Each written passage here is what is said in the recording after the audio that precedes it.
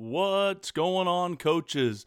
Hopefully you guys had a great week last week. Coming up on Christmas, hopefully you guys are enjoying time with your families, enjoying some time off of school, and then getting back into all the football fun. I've seen a lot of different clinics guys are having online. We're looking forward to looking at some of those, looking forward to getting some guys safely in the dojo and talking some ball with guys in our next season starting in January. So if you guys need anything from us, consulting, or you guys want us to help with your spring football, or like I said, podcast, videos, any RTP gear you want to get for somebody, a special someone for Christmas, you can find all that at runthepower.com.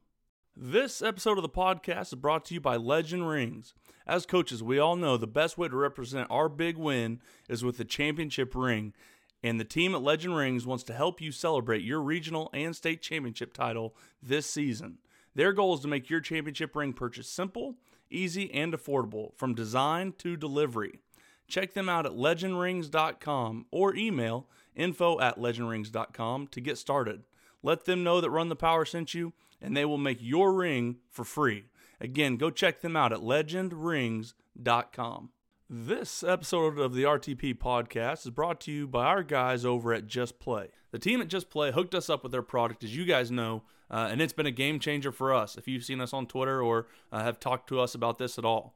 We obviously especially love the playbook tools that allow us to create our favorite blocking schemes, as you guys know: power, counter, inside zone, pin and pull, and formations, so we can save time and be more productive. That's the biggest part. Saves time on defenses, saves times on inputting offensive formations, and then easy to draw the play out. Just Play is a limited time offer for RTP listeners only. Get My Just Play Pro for $120, which is an unbelievable $60 off the normal list price. This offer has been extended and won't last forever. You can get this deal at justplaysolutions.com/RTP, the best playbook tool on the market at justplaysolutions.com/RTP. Don't wait, go do it today. This episode of the podcast is also brought to you by Team Builder. Team Builder provides strength and conditioning software to high schools around the country. Whether you write your own programs, have a full-time strength coach, or need training programs, Team Builder can make your program better. Right now, Team Builder is offering a 10-week off-season football training program with a 2-a-day speed and agility program. This template even comes with videos from some of the top SEC strength coaches that will show you how to run your weight room. Visit their website and enter the code RTP to get the off-season football training template and start your 14-day completely free trial at teambuilder.com. Again, enter code RTP at teambuilder.com, which is teambuildr.com. On this episode of RTP, brought to you by Legend Rings, we talk with Eric Kasprowitz. Coach K is the head coach at Pine Richland High School in Gibsonia, Pennsylvania. They were just crowned 2020 state champions in Pennsylvania. Listen as we talk with Coach K about building and revising a program every season and reinventing yourself as a coach on both sides of the football. You can follow Coach K on Twitter at Coach Casper. Hope you guys enjoy.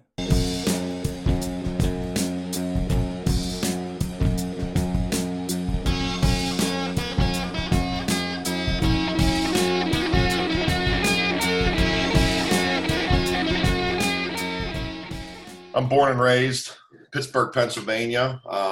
Played high school at North Hills High School, right in Pittsburgh. Back in the late '80s, they were one of the teams. USA Today, they were one of the teams that was number one in the country. In the whole United States. Back in 1987, I was just a seventh grader at the time, but that's kind of what got me hooked into wanting to play. I was one of those teenagers or preteens, I guess, just got hooked on football. Played middle school, etc. Loved the game. I ended up as a ninth grader getting moved up to the varsity. I don't know if they didn't have anybody really to play at the position. I was actually a running back all through my career, and then as a ninth grader, I got moved up. And about after the first scrimmage, they moved me over to quarterback again. I think probably just lack of having anybody a better option. I was a decent athlete, so they said, you know what, we're going to put you there and let's roll with it. So I was a starting freshman on, and we're in the biggest classification in the state of Pennsylvania. So I started quarterback as a freshman. I was a 4-year starter at North Hills. Actually, the third game of that year, my freshman, I tore my ACL, so I missed the rest of that season. Came back, as a sophomore. I think we won 9 games, lost in the first round of the playoffs.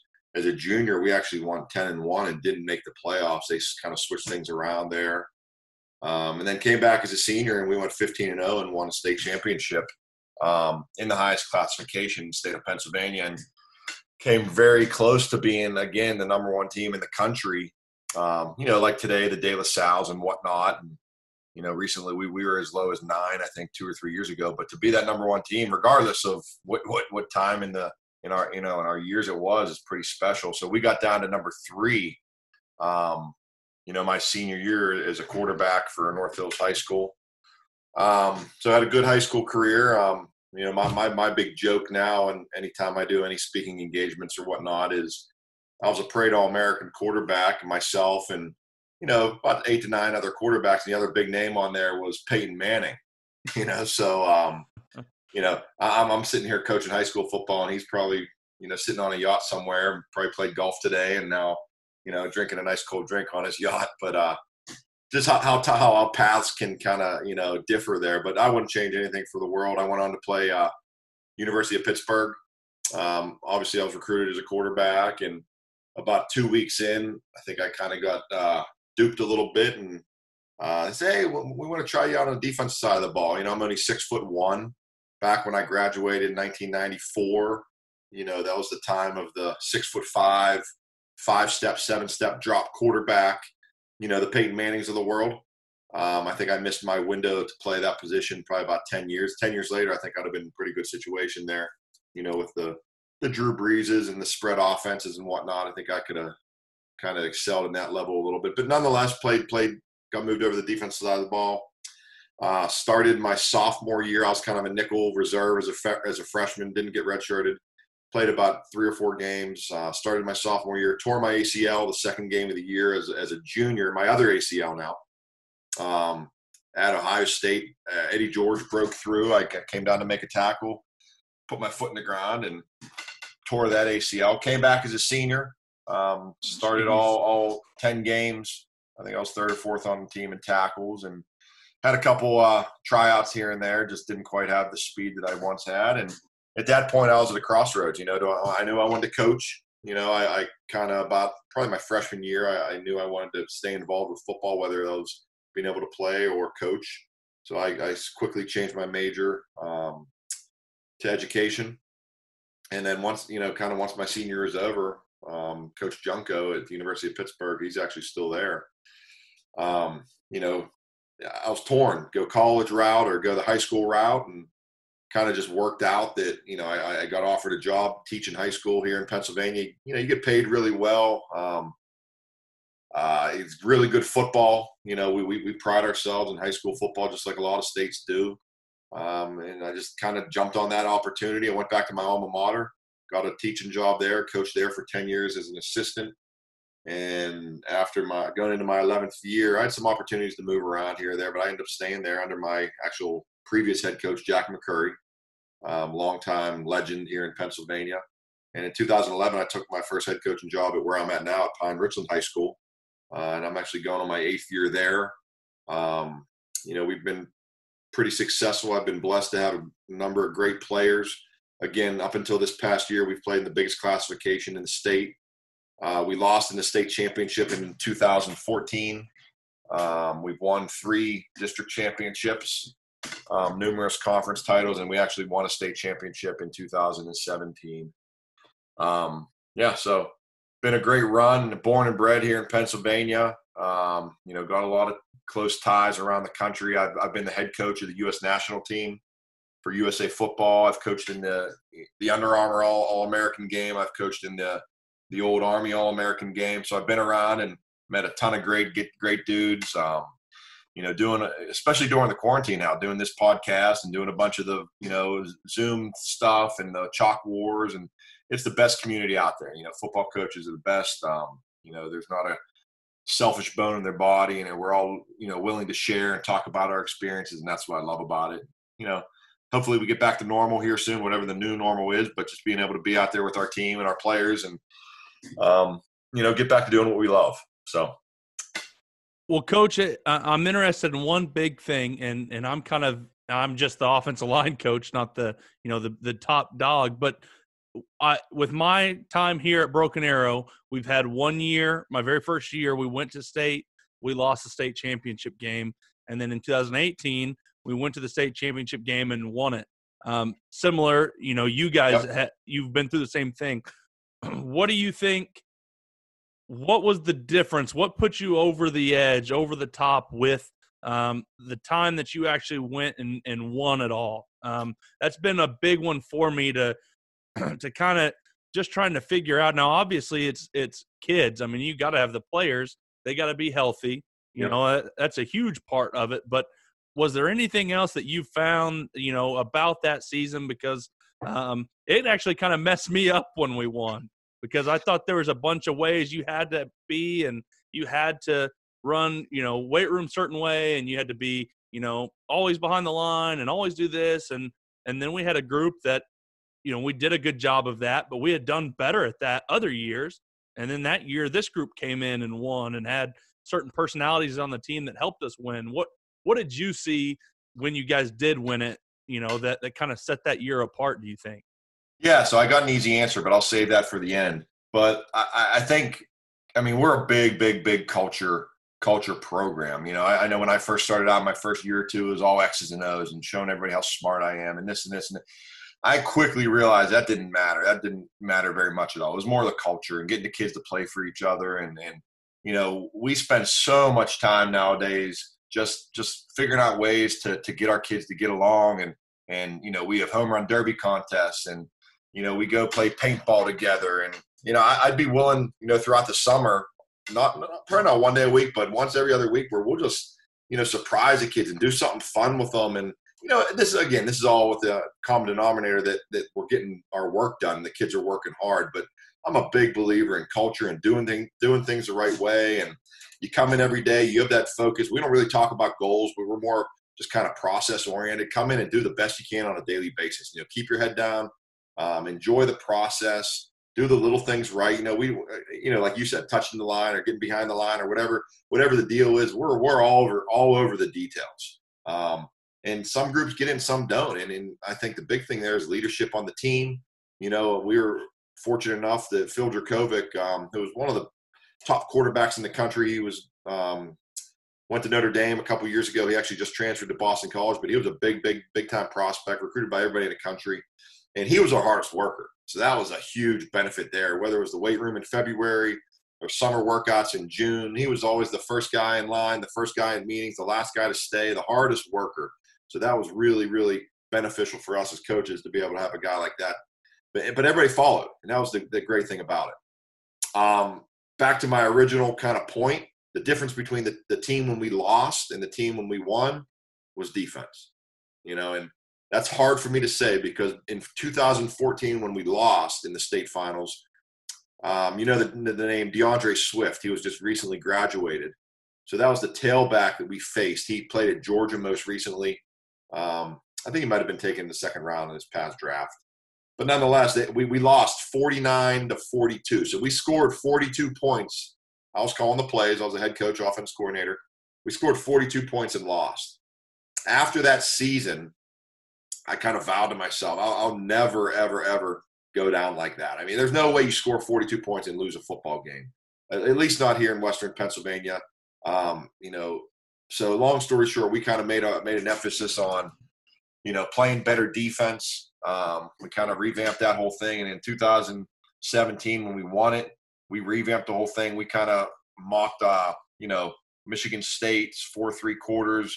Pat Narduzzi just came to Pitt at the time, so I was able to spend a lot of time with him and his staff, kind of just replicated what they did, put some twists on it to make it our own. But, we needed to stop the run and play great physical defense. The offense was going to be there. Like we're a spread, spread to run, but we'll throw it, across the yard. And Baylor, big splits, RPO, all that good stuff. So the offense was there. We had that in place, but we had to play better defense. And I think that's what the difference was there from the team when we lost to when we won. We played great defense. Now our offense was really good. Obviously, we had a really good quarterback and good talent around it. But I think the difference between those, because we played the same team, St. Joe's Prep out of Philadelphia, who's a national power. They're up there.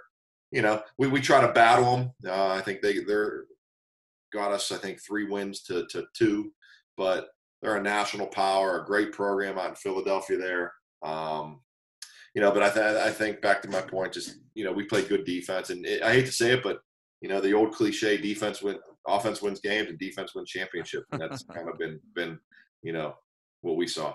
Coach, man, couldn't agree more. I love hearing kind of that insight, and it's amazing, I was an offensive guy for so long as well, but I mean, you start to sit down with the guys who win a lot of games. For me, it was guys like Alan Trimble, and he would always preach defense first. And it was kind of hard, being an offensive guy, but you started to kind of see why. There's so few teams that really do play true, sound, great defense, because it's the emphasis, especially I think in today's game, where the emphasis is on being maybe a little bit flashy and scoring a lot of points.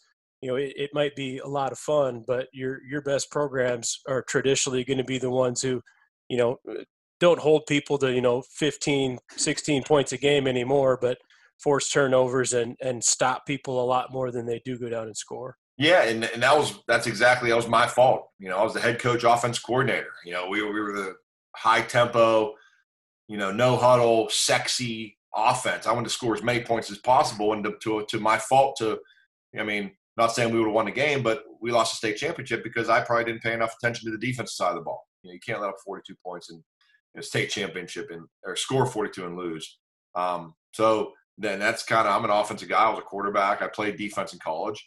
So in 2017, I vowed to myself I won't let that happen. So I actually switched. I've been the defense coordinator now for the past 3 years. And to be completely honest, if there's any advice I can give any football coach, and I say this every time I speak, is coach on the other side of the ball. Again, I'm a quarterback. I'm a offensive guy at heart. I'll eventually get back to the offense, but I'm so much better a defensive coach because of what I know on offense, and to be able to just take those things. And I dove into defense again to kind of back in 17 before we won the championship, and studied the crap out of it. I've got a great staff that kind of bought into what we were going to do. And, now I love it. Now it's like the different side. I'm trying to break down these offensive guys. I know what they're thinking, try to stay ahead of them. And now it's kind of cool to try to, all right, you're going to do that. Well, we're going to do this. Whereas an offensive guy, it's like, well, you defensive guys, you're not that smart. We're just going to do what we do, and it's going to work, So that's one thing I've always heard, and really good head coaches, I think, at least around in this area in Oklahoma, have talked about, is the ones that are really good can coach almost every single position. And so if their staff needs a defensive coordinator, he can be a defensive coordinator. He can be an offensive coordinator. If the staff has a need at, any of the positions, on defense or offense, he can go, knows what he's talking about, and can coach that position. And I think having that as your head coach obviously can be a tremendous benefit, because, at a lot of places, at the bigger schools, there's going to be great coaches, or really good coaches at every position, but coaches transfer out, middle of the year, or, things happen, or a guy that you thought was going to be good doesn't end up being good, or whatever the case is, doesn't end up getting his license when he thought he was going to be able to go through that, and have that coach, go in there and be able to coach that at any position. And then also just for him to be able to talk intelligently to every single coach about their position, I think probably even a bigger, reason to have a head coach that knows both sides of the football. Oh, I couldn't agree more. I mean, you're the head guy, and that's the thing when you become a head coach, you do a little bit less football, generally speaking. That's why, I'd like to try to maintain and coordinate something as much as I can, because as a head coach, you're pulled in so many different directions. I pray for a day when I show up to the facility, I can walk in, I can change my clothes, I could talk to our staff for a couple minutes, and then we go on the field without having, to have an academic issue, or a kid's sick, or hey, the starting quarterback, his girlfriend broke up with him and he's sad, list goes on and on and on. But yeah, you're right. I think the more well-rounded you are, the more, the credible you are, and your kids, look up to you and see, this guy really knows what he's talking about. And again, to my fault, as a young head coach. I think 8 years ago I was 35 years old. I was all offense, and almost to a fault. I'd be I wouldn't even know. I knew we were running a 4-down, and I knew the structure of our defense, but I didn't put much time into it. And looking back, I kind of wish I regret that a little bit. So yeah, I think the more you can do that, the more you could be well-rounded on both sides of the ball, regardless if you're a head coach or not. I think you're a better coach on the side that you're actually coaching.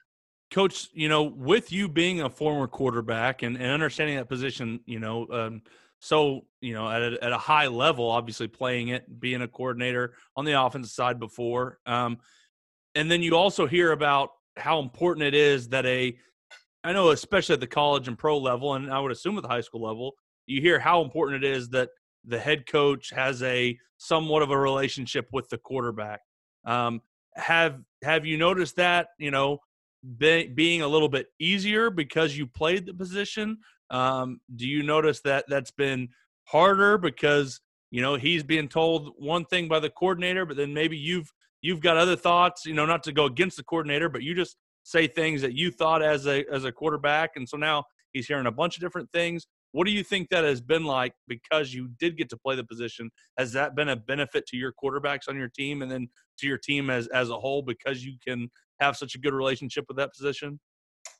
Without a doubt. And then obviously when I was calling the plays on the offense and I was the OC, then it was simple. It was easy. I was pretty much the only guy to talk to him. We have a quarterback coach that'll coach him up, and I was the first guy to speak to him. But now that's a great question. Now that I'm on the defensive side of the ball, I would 100%. I don't want to create any type of animosity or any type of confusion. I'll let my quarterback coach now, my OC now, speak to them first. Once they're done giving their message, if there's something I feel really strongly about, whether it's looking a certain guy off or maybe we should have done this, then I'll obviously voice my opinion there to him. But that's something I've had to learn to kind of step back now. And I know I'm not the smartest guy in the world. That's probably one of the better attributes I have as a head coach. I think my staff would say is that I let them coach. And that was one thing when I was a young coach coming up. Certain points, there's nothing worse than not being allowed to coach. So I employ my staff that they're going to be the best darn quarterback coach or the offense coordinator or the equipment manager, whatever. I'm going to give them a job and I'm going to let them do their job. And if their kids aren't performing, well, then it's on them. And then they know that. But I think that makes them work that much harder. And they take ownership of it. Coach, I think it's interesting too. I mean, one, obviously, flipping from OC to DC, which is, always a huge change. But I also think it says something too. I've had a bunch of conversations with, head coaches who, once they became a head coach, maybe they stepped away from, being the coordinator or being a position coach because it's either, I want to walk around. I want to have, my hand kind of in everything and be able to manage everything. But I also think there's a lot of guys who, that was kind of your calling card. It got you the job. You were a good offensive mind or you were a good defensive, coordinator. I look at a guy like, say, Gus Malzahn. Gus Malzahn got the job because he's an unbelievable play caller. Well, he gives up play calling duties and the offense isn't as good. It was a lot better with him kind of back doing it. And, what are your kind of thoughts of, being a head coach, but also still being a coordinator, knowing that, it's kind of been your calling card and it's still going to be your stamp on the program and how it kind of keeps you involved in it? Because I think a lot of guys step away just because they think they should be the CEO, when in all actuality, it's like, man, you're the best play caller. You're the best guy for this job. Why won't you do this job? Yeah, I think I'll know that, right? I think that's something that I'm so passionate about it now. I mean, I got 3 kids, a wonderful wife, and spend a lot of time with the family. But any downtime I have, or even here at home, I'll just sitting outside, on the patio watching old YouTube games of past season, just for fun. I'm still passionate about it. I love it. When the time comes where that passion is gone, and I'm not as much into the X's and O's and the scheme, etc. Then I could easily be that CEO. But I'll tell you what, the fire's still there. That time isn't anytime soon, at least for me. But I could see how a lot of guys like that. Maybe they weren't a coordinator coming up and they were handed the job. Not handed the job. They got the job for whatever reason, and maybe they weren't ever an OC. Maybe it was a offensive line guy, or maybe it was a defensive line guy or a line. And then I could see that, but you got to surround yourself with good assistants. And I think it's all the same. And I've seen a lot of great programs across the country of all versions, right? Head coach OC, head coach DC, head coach special teams coordinator, and head coach / CEO. I don't think there's an exact formula. But, for me, it's just more of a passion thing. And as long as I'm kind of, living and breathing it every day, then I'm going to continue to do that. Now the question will be how many more, youth camps you got to get going, right? I tell you what, it's booming around here. We got 170 kids out there. It's awesome. Great weather, and especially after the quarantine and all this stuff. Pennsylvania, I don't know about Oklahoma, but it was strict, man. We were locked down for a solid 2.5 months. Just got, we had like red, yellow, green phase, and finally just got to the green phase about a week and a half ago, and we threw the camp together real quick, and they're doing a great job. Social distancing. We're sanitizing. Like I said, we're modifying some things, but the future's bright here in Pennsylvania for our youth. They love the game. That's obviously a huge way to build your program is have those lower levels into football and all about it. And that's something we've seen, at least with our high school kids, is they are excited to be at summer workouts. They're excited to do this stuff because they have been put up for so long, because they've been away from their friends for so long. They're really, truly enjoying it more than I've ever seen them over the summer. So it's a really cool thing to see those kids, enjoying it like they did when they were little kids, really, our high school kids. So it's been fun. It'll be exciting to kind of see what it looks like after these few years, because spring is just so long. I mean, January till, at least in Oklahoma, it's January till May as our off season. And that's a long time to just, work out, and kids are bored. At least in college, by March, you're getting to do some football, but working out that many months in a row can just get old and tiring. And it's been cool to see, this forced 2 months off. Now the kids are back and didn't really lose that much, but came back with a, hunger and an excitement for even just for working out. No doubt. I'm excited. Like, we got cleared for July 1st. So I'm hoping that we have a school board meeting Monday that we can get out there and get going soon enough. I know our guys are hungry. They're working out on their own, and it's all equal here in Pennsylvania. Nobody's started yet. But we're like you guys, I'm sure, chomping at the bit. Coach, I'm interested. You said you go to Coach Narduzzi and you're going to learn, his defense, so kind of going into it with the mindset of, we're changing on defense. We're going to do, a lot of things different. How did you kind of go about, asking him, learning him? Was it just kind of learning the terminology first, or was it more kind of okay, what's your base defense? What are your best calls? And then how am I installing it? Kind of walk me through, your mindset and going into it. And then when you guys kind of implemented it, was it kind of, straight up blueprint, or was it, we're going to take a few of these principles and then we're going to kind of match it to, what we do? Maybe we play a little bit more man, we play a little bit more quarters. I think that's a really, really cool story, knowing we go to the finals, we give up 49, and then we go, man, we're making some wholesale changes on defense.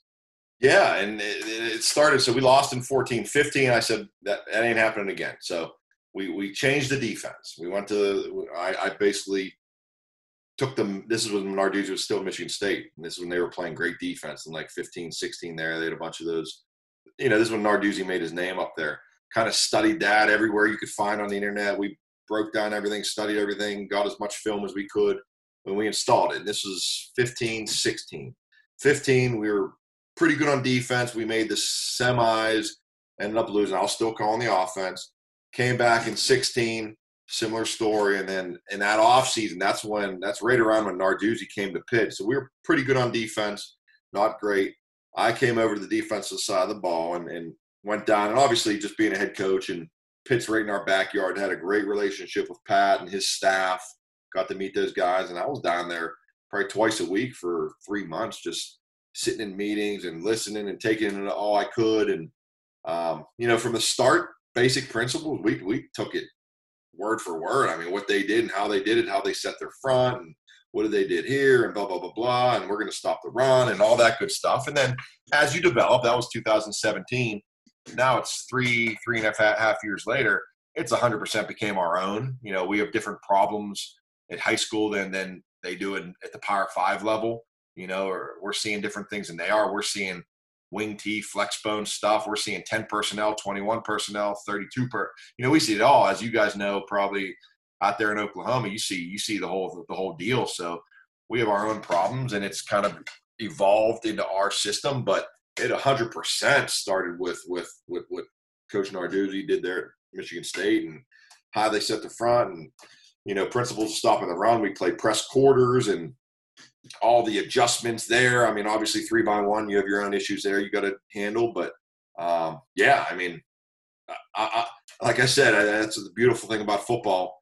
I'm not the smartest guy in the world, but I know you don't need to recreate the wheel. I'm going to look around and find something I like, and we're going to take it and we're going to make it our own.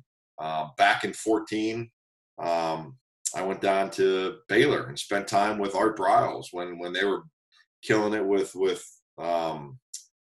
who was the quarterback? Robert Griffin, right? RG, so, yep, RG. Yeah, RG3. So when Baylor was on the map, went down there and spent a day with them. I sat 6 hours with Briles and his staff, and we brought it back, and that's when we went full sale spread. I mean, we were big splits, and up here in the state of Pennsylvania, it was like a wing T team. Nobody knew how to defend it. They couldn't get lined up to it. I mean, we're throwing uncovered RPOs, and now they cover you down, and we're running inside zone into a 4.5-man box, and it was stealing back then. But that's the beautiful thing about football and the internet. People study and learn and catch up. But just trying to stay ahead of the game. And back to your original question, yeah, man, we just find what we like. We take it, make it our own. I got a great staff, and kind of tweak it to where we need to see fit. So.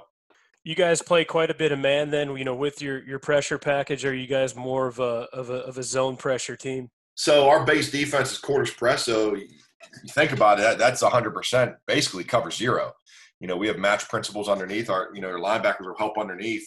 So our base defense, we call it's quarters, but it's a glorified cover zero if you really think about it. If all four of those guys go vertical, it's you're 4 on their 4. You might get a reroute, you might get a jam, but that's how we play that.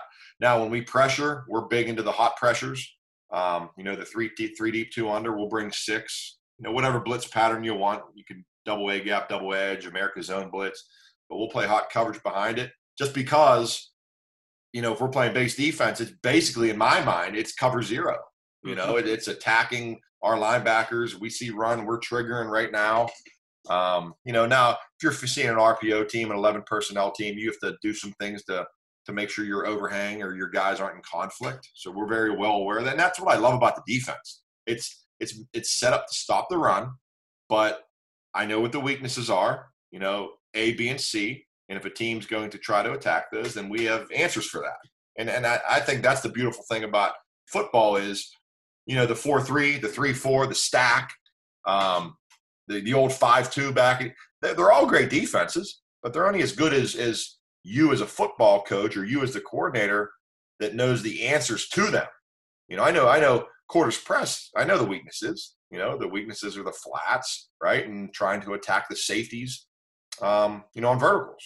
So if we're seeing a team that tries to do that, well, we have answers. But we're willing to take that chance because we know the defense so well that we can adjust in game.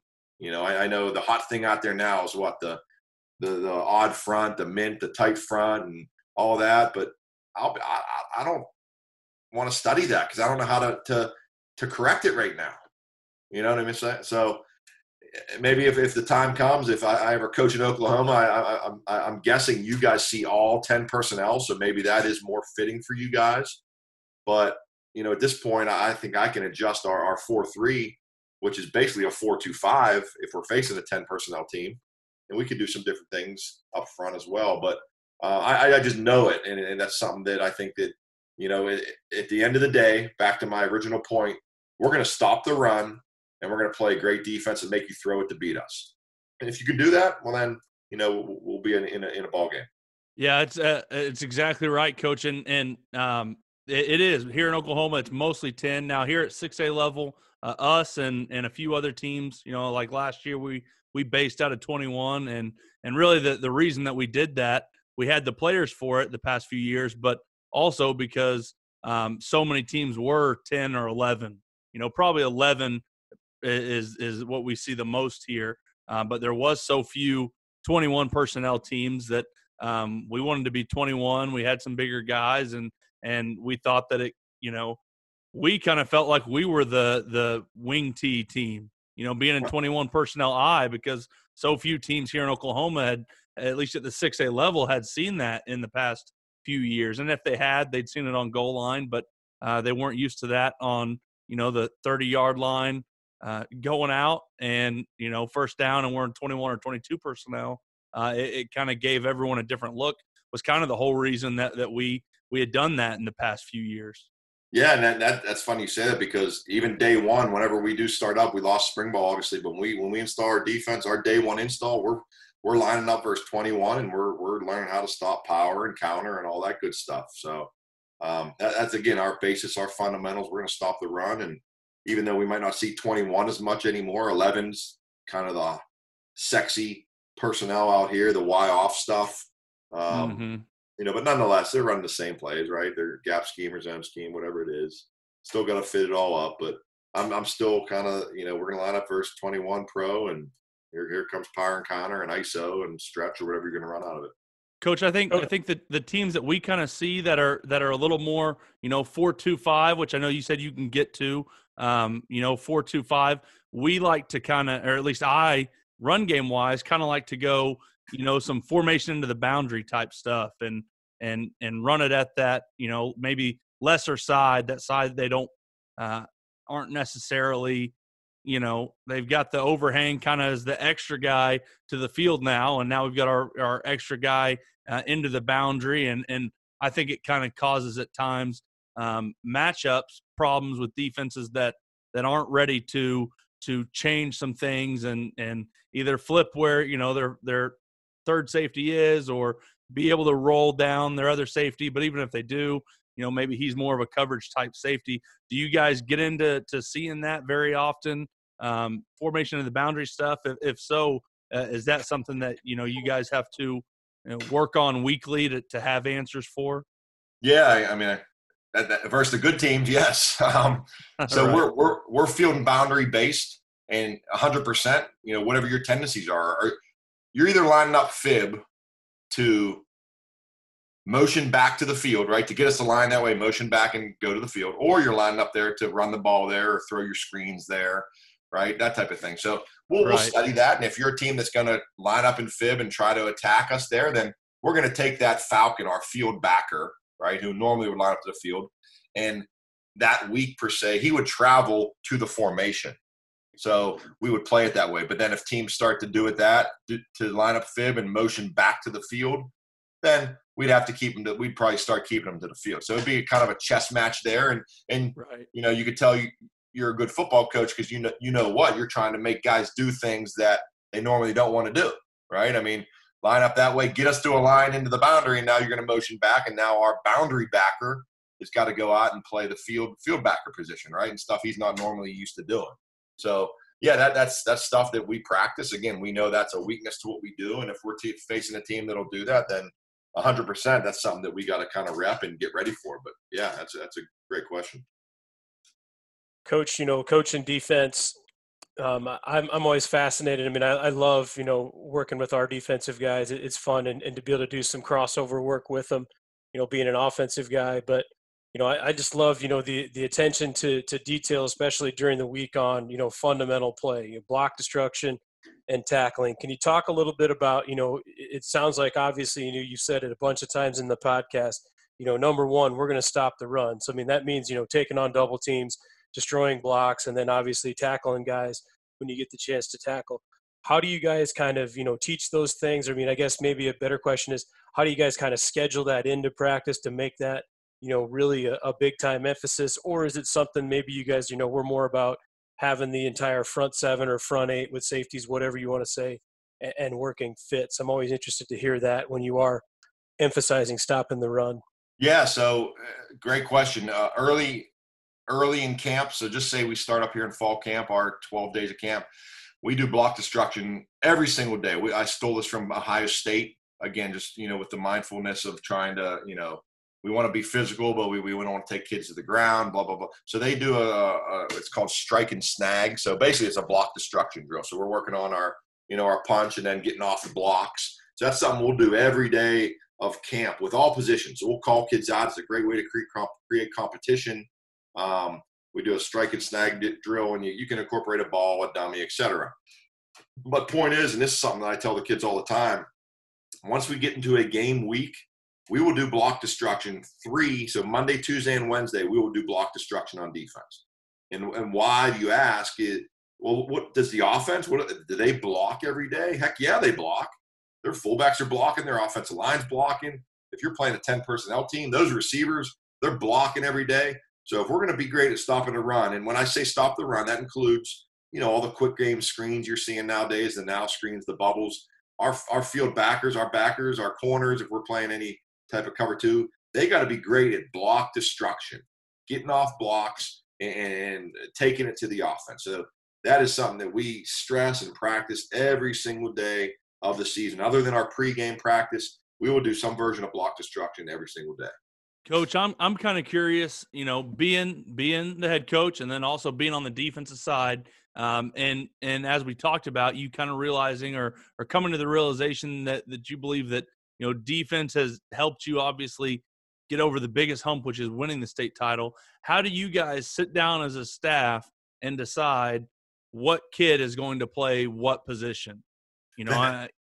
Offense, is he playing DB? Is he a receiver? Is he our tight end, or is he our linebacker? Is he an offensive lineman or defensive lineman? I think that's an argument that probably every staff in America has. How do you guys go about answering that question? That is such a great question. It's actually hard to answer, and it almost comes down to a case-by-case basis. Now, let me preface it with this. We are in the biggest classification. We have 1,500 students, which is on the very smaller end of the biggest classification. I don't know how big you guys are in Oklahoma, but I will play some schools that have, enrollments of 2,500 to almost 3,000. But just so you know, on a team 10 to 12, we'll have roughly 65 kids. So our top 4 or 5 kids will play both ways to some extent. Now, in a perfect world, we try as much as we can to just let guys play on one side of the ball. But we do our top 2 or 3 kids, other than the quarterback, will likely play on both sides of the ball, at least a little bit on that other side, just because we don't have enough kids to do it. But to your point, it's hard. That's a discussion, and that's something that probably on a daily basis after our practices, we'll go in as a staff, and we talk personnel all the time. And that is, to be honest, probably the one thing that I'm most scared about over this quarantine, because like you said, from February through May, you're with the kids. You're seeing them lift. You're seeing them compete. Then you go to spring ball and practice, or you're on the field doing drills, whatever your state allows. You're seeing the kids grow and develop, and you can kind of make decisions, or at least it'll sway you a certain way. Now going back here with only 4 weeks to practice, we have a handful of kids that, exactly what you said, is he going to play receiver? Is he going to play DB? Is he going to be the linebacker? Or is he going to be the H-back? And we don't know because we haven't seen him, right. So it's hard. And I'd like to say that we'd err and maybe bring him over to the defensive side of the ball, but it is, to be honest, it's a case-by-case basis. What can help the team the most?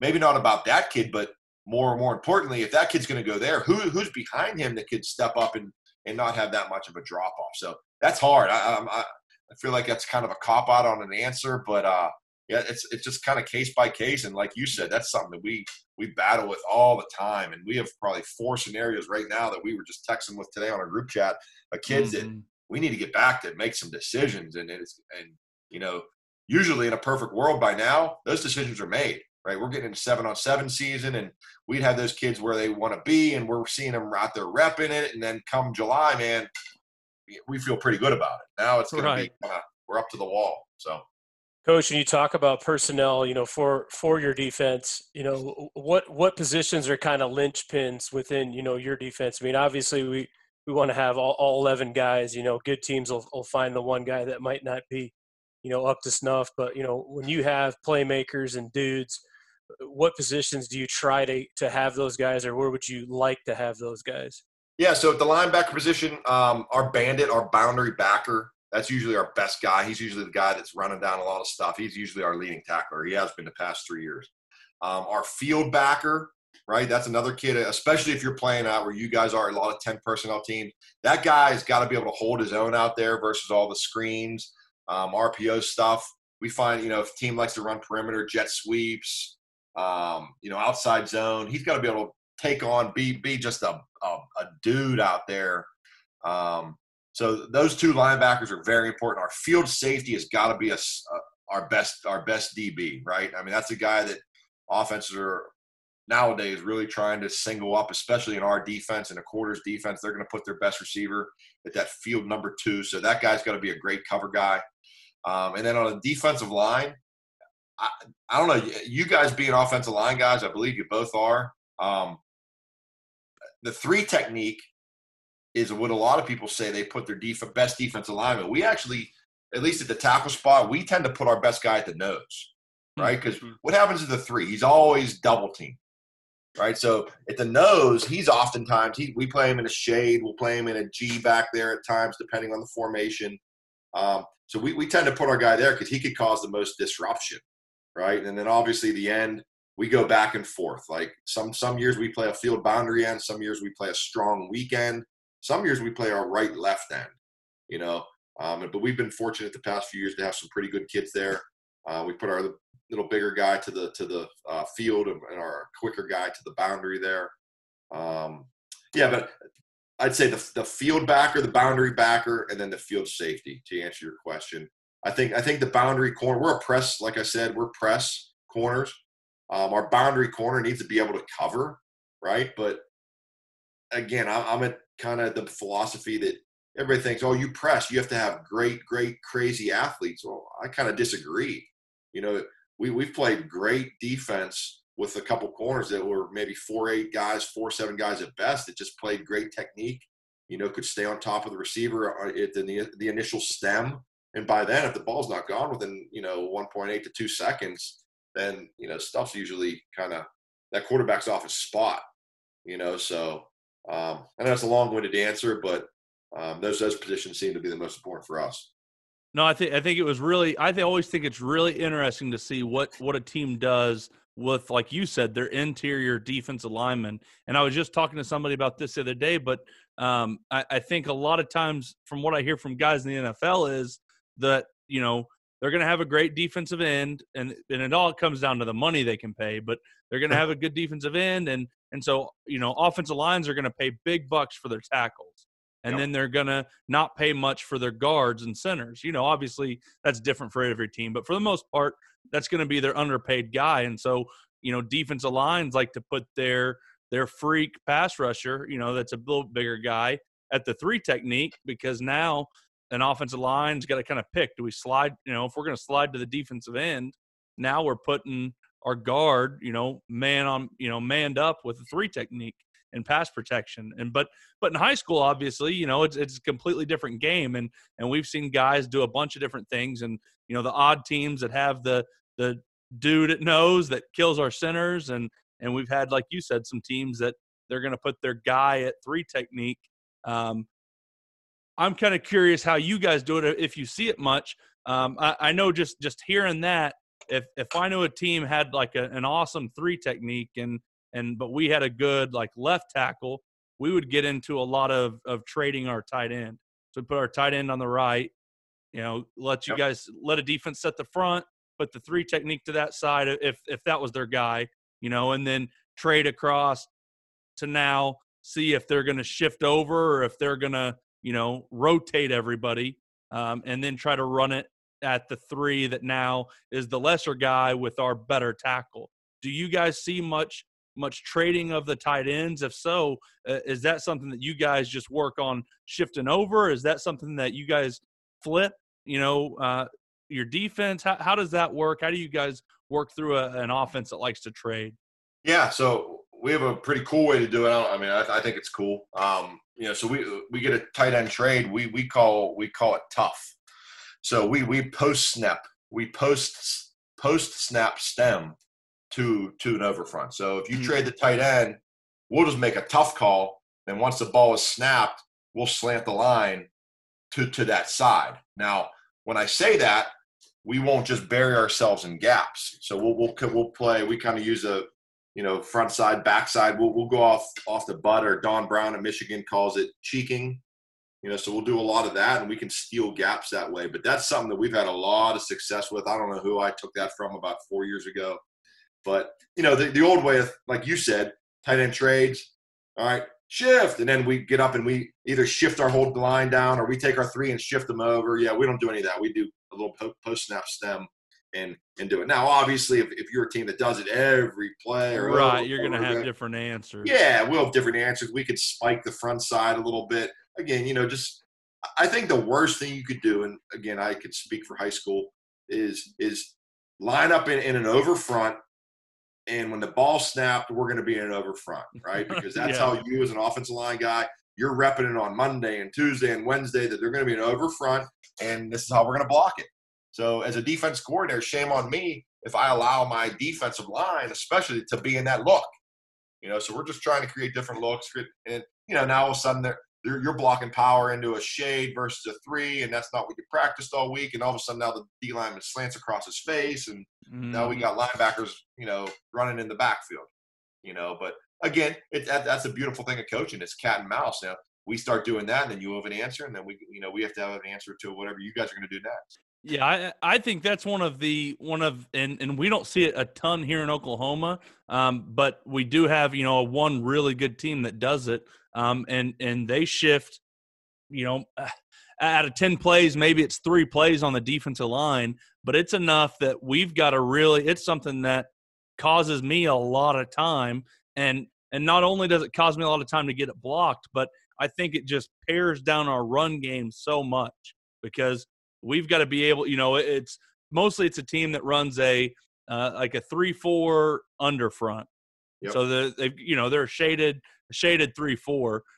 But though most of the time they're going to be under to the tight end, and then every once in a while they're going to wait and shift to basically an over front, to the tight end, move the shade to the backside, and walk up the opposite outside linebacker. And we've gotten to where we do a pretty good job of it, but it takes us a couple weeks of repping that, and it pares down our run game, and it makes us communicate. And I think that it makes an offensive line coach really, work for their money, and be prepared. And I think that if they're not, you can get some teams. I wouldn't think that it's just real expensive to do on defense, but you can get some false starts, you can get some bad IDs, you can get a lot of things out of what seems like, at least as an offensive guy, a fairly simple thing of shifting from an under to an over, or from a 3 and a shade to a shade and a 3, and causing some confusion. Yeah, and that I'll be honest, that's something that we've always done. We've always done post snap movement. We've always screwed around with stem in the front pre snap, and maybe I think I equate it to like an offense. Like, you'll see an offensive team that trades the tight end. Yeah, they'll do it the first drive. They might do it the second drive because the coach is calling off a sheet. But once the game gets going, it tends to go away, right? That's kind of how I used to be on defense, pre-snap stemming. I do it a couple times, first drive or two, and then you almost forget about it. And then, so that's a big thing that we're focusing on this offseason. There's a lot of pre-snap stemming. That was a big trend in college football. Almost moving, I don't want to say every play, but moving almost every play. Again, just creating a different picture for that offensive line, right? Like I said, the worst thing is to be static and let them make their calls and have it be that way. So we do a lot of post-snap. We've always have, but incorporating a lot more pre-snap stemming, but keeping it simple for our guys. I mean, that's without a doubt the underlying tone with whatever we do in our program is simplicity. I'd always err on the side of being simple so our kids can play fast.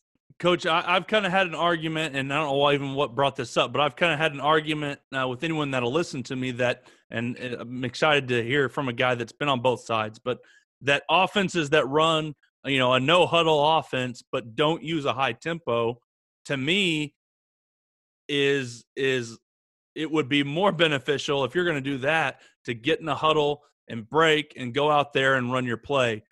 Simply just because it seems to me like if you're going to not get in a huddle, but you're also not going to have a high tempo. You're giving the defense 25 seconds to get lined up, decide what they want to do, see your formation, see where your dude's lined up, and they've got all the time in the world to do whatever they want to do. You know what?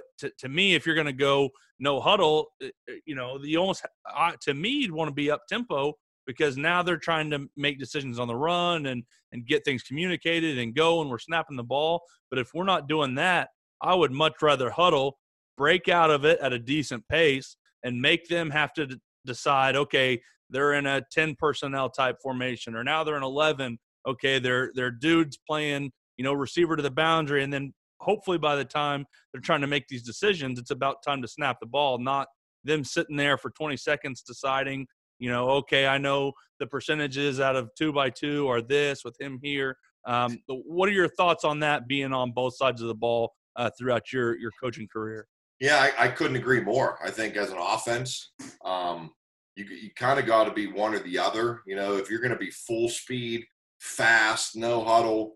And again, I think that's kind of gone now, right? I think that fad's over a little bit. I think the best offenses are the ones that change tempos, not just go fast, but change tempos. Have the ability to go fast, but then have the ability to slow it down, and then, you know, use your look cadence, or, you know, where you fake the cadence and look to the sideline, be able to do both. I think those are the most potent offenses. But yeah, like you said, if you don't have a big menu, if you're not shifting and motioning and trading the tight end and running a bunch of different stuff, then yeah, you might as well huddle up 100%.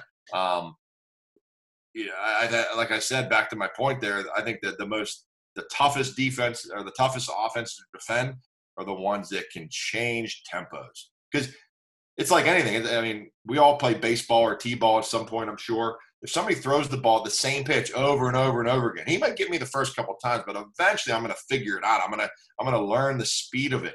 I kind of equate that to offenses. You know, we kind of learned that, you know, throughout the process here, that going fast all the time, yeah, you'll get them the first time, you'll get them, but you need to be able to change tempos and slow the tempo down and then regain that advantage. And again, that's something that Gus Malzahn, I studied him for years, and just with his sugar huddle and going fast and then slowing it down when you need to. You know, it's third down, you need to slow it down and get a play. And all of a sudden now you got the tempo going again. And, you know, that's the beautiful thing about, you know, no huddle offense is just maintaining that advantage by, you know, the oxygen plays, right? And that's my point of going press on defense, because I don't want to give offenses oxygen plays. I don't want to give them hitches out there for 5 yards, because that's what they want, right? They want to throw a hitch and they want to throw a bubble and gain 5 yards. Now it's 2nd and 5, and now they're speeding up and they're running their stuff. I want to keep them off balance. I want to make them earn everything they get. So, yeah, I 100% agree with you on that. Well, Coach, rolling up here now on an hour, but before we cut you loose, the thing that I always like to ask guys is, when you're watching another team's offensive line, what's some things they'd be doing that would make you think highly of their offensive line coach? Wow, that's good. We play some good offensive lines here. You know, one of our big rivals here in the state of Pennsylvania, they had 5 guys a couple years that all went to the Power 5. They had 5. I mean, think about that. 5 offensive linemen and all went Power 5. It was a really, really good football team. Tough to defend without a doubt. I think the biggest thing that I look for is that they're all on the same page. They're all working together. They're all in cohesion. You know, when we do, like, kind of back to my point, when we do some of our post-snap movements, when we do some of our games on third down, that they're very easily picked up, right? We run a tech stun or an ET. They're just passing guys off and very well coached, versus a team where you'll play and you'll run a little game and a guy comes running scot-free. Those are the kind of the kids that I don't think are very well coached. So I guess to answer your question, there's in cohesion, working together, tough, physical, play to the echo of the whistle, nasty type of kids. I mean, those teams are just well coached and kids that coaches I respect to the utmost degree. And that's going to do it for this episode of RTP. We want to again thank all of our sponsors. You guys make sure and go check them out. Help grow our community by telling other coaches about Run the Power. And if you enjoy running the Power, go get your shirt, long sleeve, or hoodie at runthepower.com. Also, if you have any topics or any questions you would like for us to discuss in the next podcast, simply rate our podcast and then leave a comment in the writer review section of the podcast app. This will help our podcast rating, as well as it'll allow us to answer the questions you all want answered. Make sure and go check out our blog at runthepower.com. Follow me on Twitter at Harper_Coach and Coach Walls at Coach Brady Walls. Run the Power now also has its own Twitter and Instagram, and you can find that at Run the Power. Hope you guys enjoyed this one. Talk to you soon.